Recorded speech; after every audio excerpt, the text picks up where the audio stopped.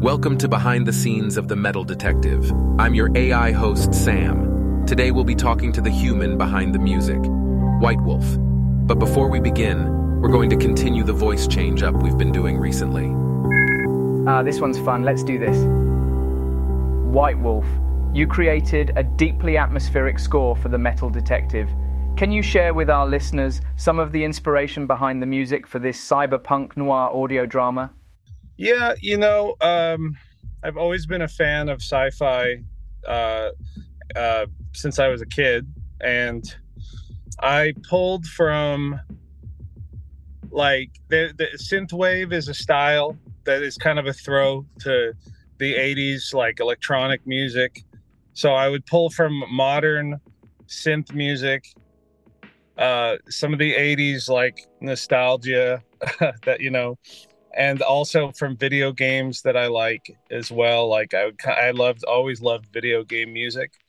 So I kind of started there. And then for the actual show itself, I kind of pull from some of just my favorite composers, from any of the 80s horrors or, from John Carpenter films, or even Jerry Goldsmith from the Total Recall, stuff like that. That was kind of like my vibe. Those are great inspirations to bring cinematic flair to this. But before we go deeper, can you share your background in music as an artist, performing, and how you transitioned into composing in the film and television space? Well, I started off as a guitar player, and at a pretty, I would say, a young age. But that's like 11 and a half, and I really took a liking to that instrument. So I really kind of focused on it hard, and I had really good teachers. So deep down inside, I'm a guitar player. That's like my whole vibe. And I went through a lot of different stages of playing a lot of different styles. And I started doing session work, like doing recordings at a very young age, and performing actually in Hollywood as like a 12-year-old in like punk bands and rock bands. I was a big kid, so all I had to do was lie about my age to get into these places, and you didn't need an ID. You would just say, "Oops, I forgot my wallet. I was born in 1979." So it all started with gigs and things of such nature. And then the session stuff would happen, and when I through high school to make some extra money. The journey went on, and living in LA, you meet people, and every now and then an opportunity or word of mouth would come, and somebody would say, "Hey, do you think you could make me music?" But before I had a studio, I would have to rely on the people I knew, and then I'd have to cut them deals, Later on, as time, as technology got better, it doesn't take much to have a studio at home. And so I started doing as much as I could in-house, and to maximize my profits, And so it's a lot easier to do it all yourself now. And then obviously as the projects get bigger, then you can start including more people. But that's kind of how I got into the game. Now I'd like to dive into what techniques, instruments, and tools you use to capture this genre in your score. Yeah, it's funny when you ask a question like that. A small part of me is like, I don't want to give my secrets away. But apologies, you don't have to give away the secret sauce recipe if you don't feel comfortable. No. I'm not gonna give. I don't have too many secrets. Honestly, I think if any pros could probably sit there and start kind of picking out a couple of the instruments I use, because just personally, my approach is like, there are certain just classic synth sounds that I love. So it's like, in the music world, some producers might come at you and say, "Oh, you should take that and manipulate it a little more," and I do. But sometimes I'm like, man, I just kind of love that one, and so I don't go just for stock sounds specifically, but there are some that I love to lean on that have like that almost have guitar influence into it. That, they kind of have a bite. They almost sound, you can distort them a little more, but I use Logic as a DAW, digital audio workstation. I started using Logic because, like I said, when I started recording at home and I needed to do everything, I had Pro Tools before. And Pro Tools is like an industry standard platform, but you needed to download third-party plugins. You had to pay a lot of extra money to find the sounds you wanted. One day, my friend said, "Hey, my friend who was a developer for Logic is doing a course on it for free, and you can watch it with me for free." And so I sat there, and then I downloaded Logic, and it was $200. And then we did the course, and I was like, I started going through it. At first, I was like, "Oh, this is kind of like GarageBand on steroids. This is stupid." And then I had a project come up, and then it was like, wait a minute, this has all of the old like pops, the synths that you would need. It has like a whole library of stuff that has fake drums. It has like a orchestra that, like, again, you could manipulate all this stuff to be very good, and it was all included in the price. And I was in a hurry, and that's actually kind of how I started building bigger tracks using Logic. I know Ableton and a bunch of stuff came out, so I used Logic. I used a lot of stock plugins, and over the years I purchased some other third-party things that I did a lot of research on. I use Complete by Native Instruments. That has a full library that has strings, like orchestral stuff, as well as like a ton of synthesizers stuff. I have another company I really like is Spitfire. It's a company that does some solo orchestral instruments, like solo violins and cellos and horns, and you could really get away with a lot of stuff, with that. And it's like, so these are some of my favorite little tools to use. And then for guitar, I will throw this out to anybody who plays guitar and records guitar. There's a company called Neural. And again, I'm not sponsored by these people. Maybe by me saying all this, they'll be like, "Oh, we like this guy. We'll give him some deals or something." But Neural is a company that they make amp simulators, as well as a pedal that simulates amps. But I use their software to record various guitar tones, from like classic guitar tones to super modern heavy guitar tones that are like very clean and very epic, and they sound very so that one I used one or two of those on the main intro and outro track. That when everything kicks in, the guitars come in. That's that company. So those are the things. Sorry for the drawn out answer. I don't know if that's good or bad. There are definitely aspiring musicians and individuals in the film industry who can greatly benefit from such valuable insights. The landscape is always evolving, and having a competitive edge in discovering excellent resources can make a significant difference. Now I'd like to segue into the challenges you encountered while scoring for an audio drama as opposed to a film, given the lack of visual cues to guide your creative process. How did you navigate this difficulty, and what strategies did you employ to overcome it? Well, I'm honestly going to say it might have been a little less challenging, and I'll tell you why. Like you said, like visual cues or visual, like, sometimes the visual might give you that it'll fill an audio. You'll say like, I want to fill that with some audio. However, the audio drama acted with my imagination the same way a book kind of like, when I read a book, I create the world. So when I was listening to the show, I was visualizing what I thought the show should look like. I was seeing the characters.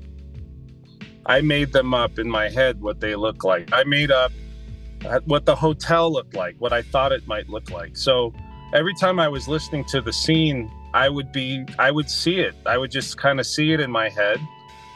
And then I could just go from there, and I might start again, if we're talking about processes or challenges. I'll give a challenge example. There's a chase scene. There's a chase scene where they see a Newman and they go after him. And but you don't see a chase.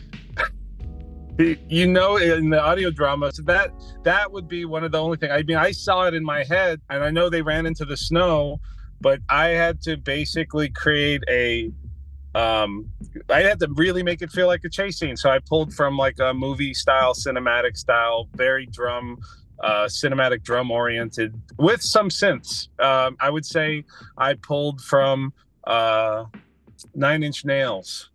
Trent Reznor for that there's like a Hans Zimmer meets Trent Reznor with like a little bit of me in there, you know. So that's, or Ministry also, because Ministry was the first ones who did like industrial, you know. So that was a challenge for certain things that should be visual, even though like I could see them in my head. I had to try to make it so that you could see it, maybe other people could see it in their head. So let's proceed and play a clip of that specific piece of score.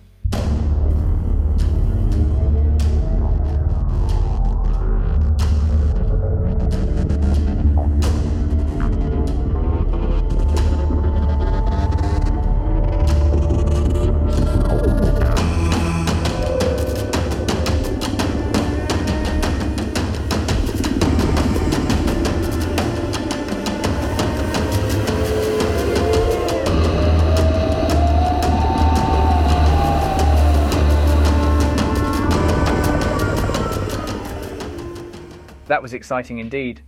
Now I'd like to talk about your collaborative process with director Forrest Robin. How did your working relationship evolve with him on this? Well, there's a couple ways I could approach that question as well, because you know, I could start from the beginning where I knew him when we were very young. We went to school together, so there's a little nepotism there. But I didn't talk to, I mean, you know, you fall out of touch. And then we had a mutual friend. I worked on the show Blackish for a while, and there was a guy who worked there, and on Facebook, he was like, hey, we have a mutual friend on Facebook. And then I was like, yeah, oh, Forrest, yeah, we should. And we were talking about getting drinks, and we never did, because that's how Hollywood is. And but I reached out to him on the instant messenger, and I said, what are you doing? He goes, I'm directing. He goes, I said, oh, just so you know, I do music. So if you ever need music, hit me up. But it was like, that was it. And then we just, every once in a while would say, what's up? And then, you know, he wasn't asking me like out of the bat, like, let's do stuff. It was kind of like, and I wasn't pushing it. I'm not schmoozing with him. You know, I wasn't like, if he doesn't need it right away, I'm not going to hit him up every week saying, hey, please hire me. So one day, a couple of years after we linked up, he goes, in an instant message on Facebook, do you have any sci-fi things like demos? And I said, well, you know what? I don't really have anything I would send you now, but I have time. It was a Sunday. It was like a 4:00 or something. Maybe he was like 3:30 or something. And I said, you know what? I could go back there right now and put something together, and I'll send it to you tonight. And then he goes, really? I was like, yeah, it's no big deal. It'd be fun for me anyways, because I have time.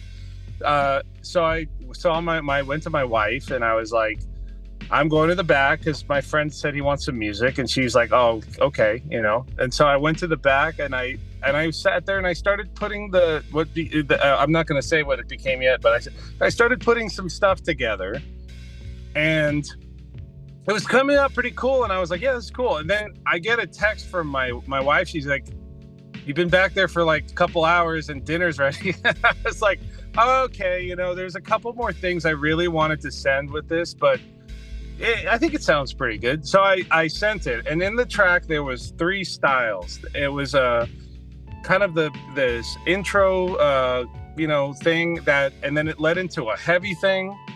And then there was a lo-fi hip-hop track that I really thought came out kind of nice for just being a demo. But I said, here's 3 styles of things, you know, pick one.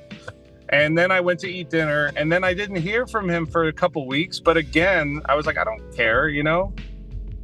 Maybe he's not going to listen. Maybe he got something else. I just forgot about it. And then I got a message saying, like, dude, James Walker, the producer, he listened to this thing like 30 times. He goes, this is it. This is the beginning. this is the intro, this is the outro. He goes, this is the track.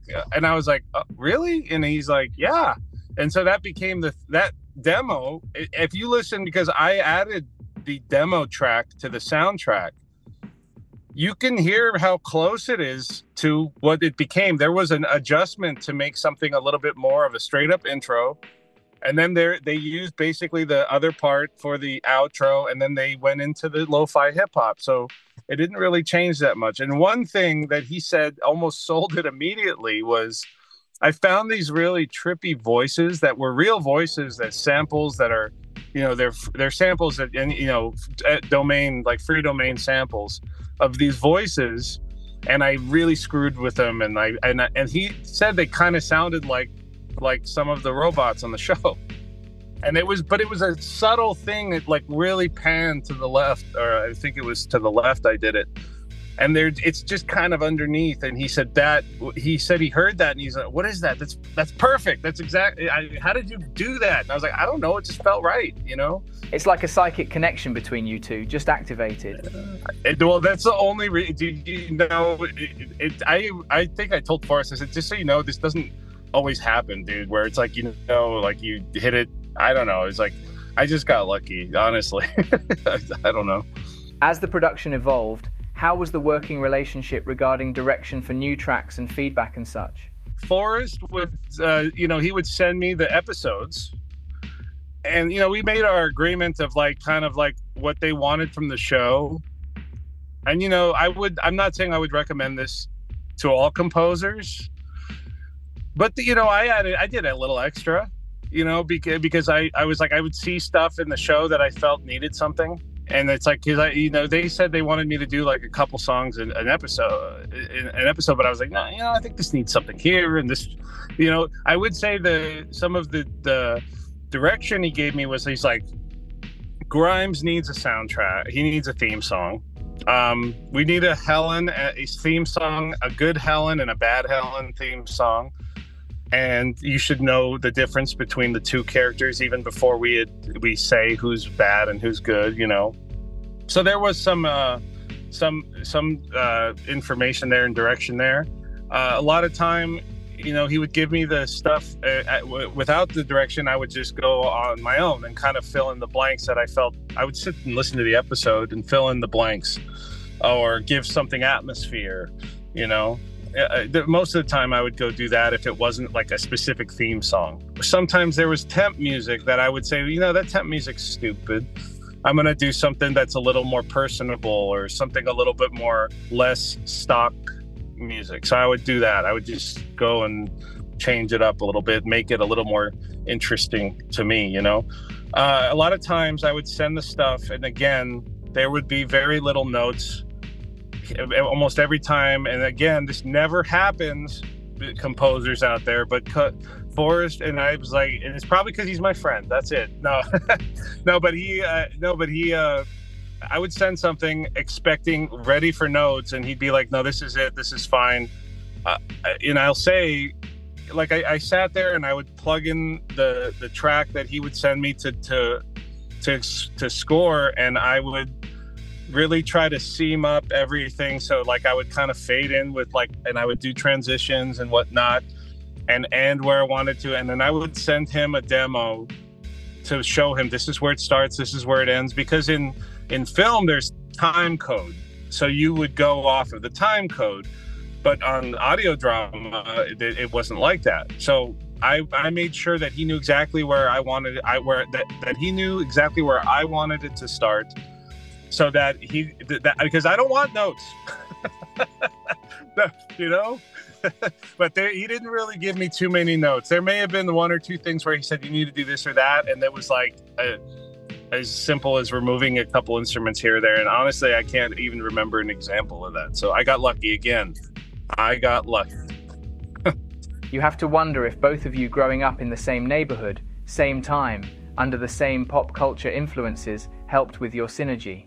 Honestly, I think that would be probably hit the nail on the head. It's like if we had like a 40-year age gap, but I would probably keep that in mind, actually, honestly, because Forrest is around the same age as me, like you said. I mean, we grew up with the same awesome like 80s, 90s movies, you know. And plus, I mean, he's a movie file. Like he likes, you know, all sorts of stuff. So, you know, but yeah, that's a really awesome observation, which I'll keep in mind with whoever I work with. How old is this person? I'm gonna have to go. I'm gonna have to go back and look up some movies that they might like, you know. Earlier, you mentioned certain composers that you liked. What other artists outside of TV and film are influences for you?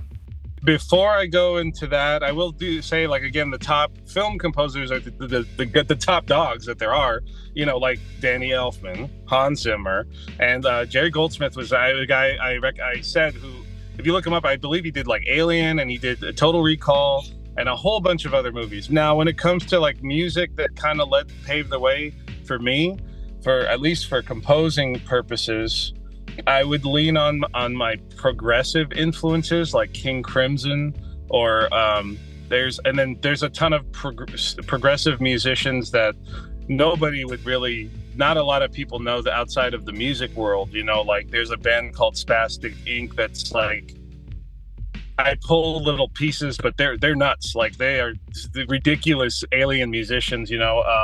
There's a band called Dream Theater I really like that's more mainstream progressive.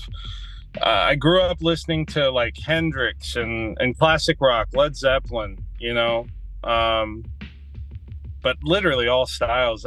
My progression went like blues with like B.B. King, Hendrix, Stevie Ray Vaughan, to then Ozzy Osbourne and like heavy metal, and then I went to like progressive and Frank Zappa, Steve Vai. Frank Zappa is another one actually I would put, because he's always trying to be out there, you know. Frank Zappa, it's like he doesn't want to do anything regular, you know. I don't do that too much because, you know, I actually try to keep in mind a mainstream audience a little bit, and so maybe some people, you can't please everybody, you know, but I kind of want to maximize the audience, so I do kind of keep things a little more straightforward sometimes. There's a time and a place, you know, to shake your thing around.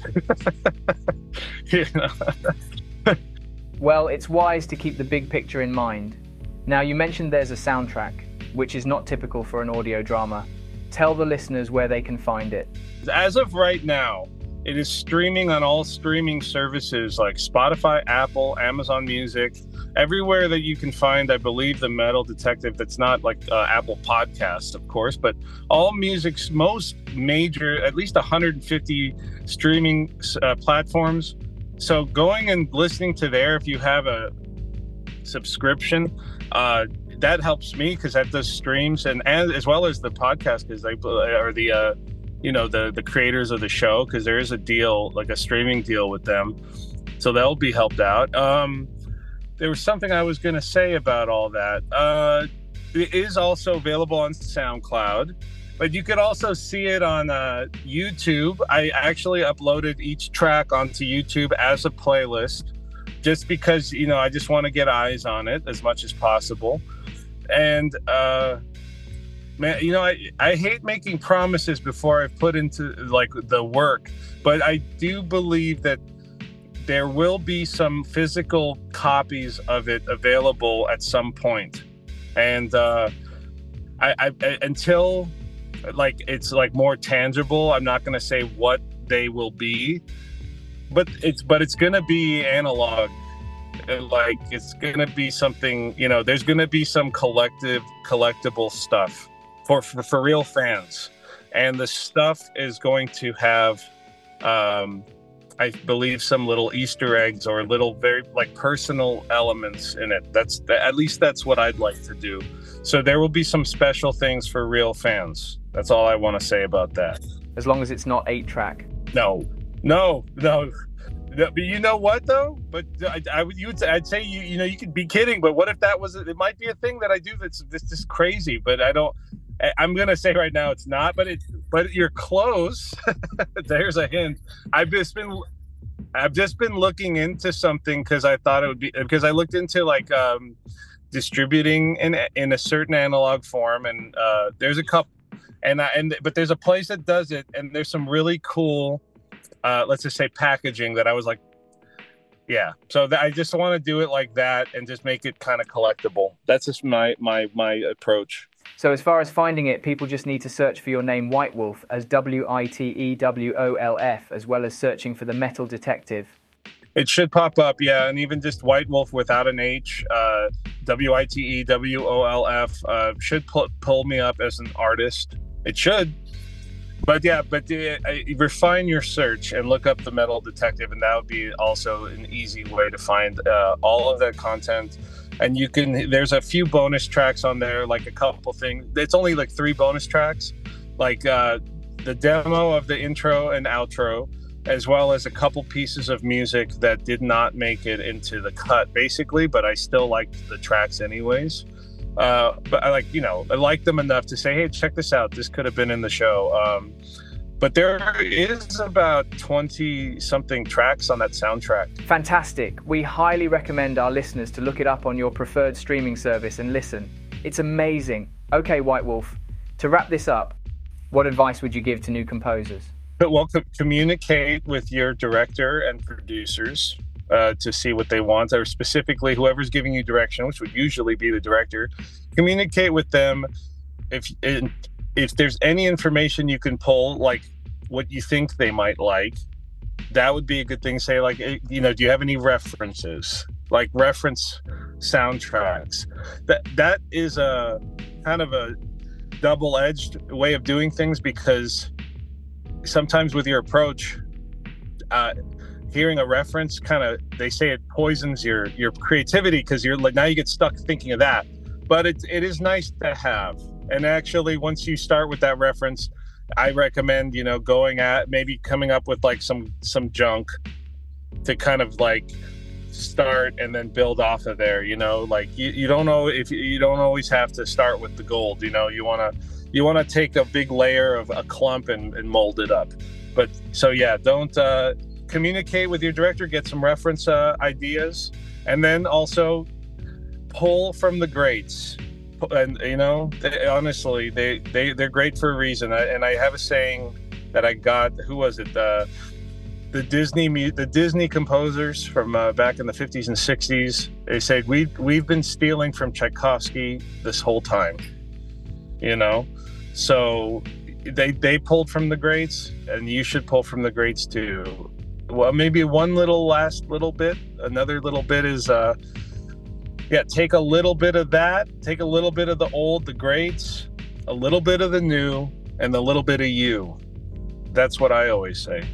Great advice, and you made it rhyme. Love it. I know. I got lucky again. Well, Witewolf, thank you so much for taking time with me today and sharing your inspiring insights with us.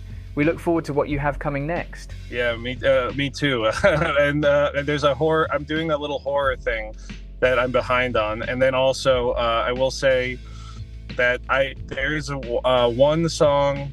I can say it here at some point, as soon as possible. I will be releasing a full version with lyrics of the lo-fi hip hop outro track. So that will be coming. So if you're following me on any platforms, then if you like that, because a lot of people have been telling me, I really like that outro track. I want to hear more of it. And I said, well, then I'm going to do something with that, So there will be some versions. There will be versions of the soundtrack songs that will have full version lyrics coming soon. That sounds amazing. We'll be on the lookout for these releases. To our audience, we hope you've enjoyed this and the other behind-the-scenes interviews being released for the Metal Detective. We ask that you follow, share, review, and even comment. Until next time, remember, stay curious.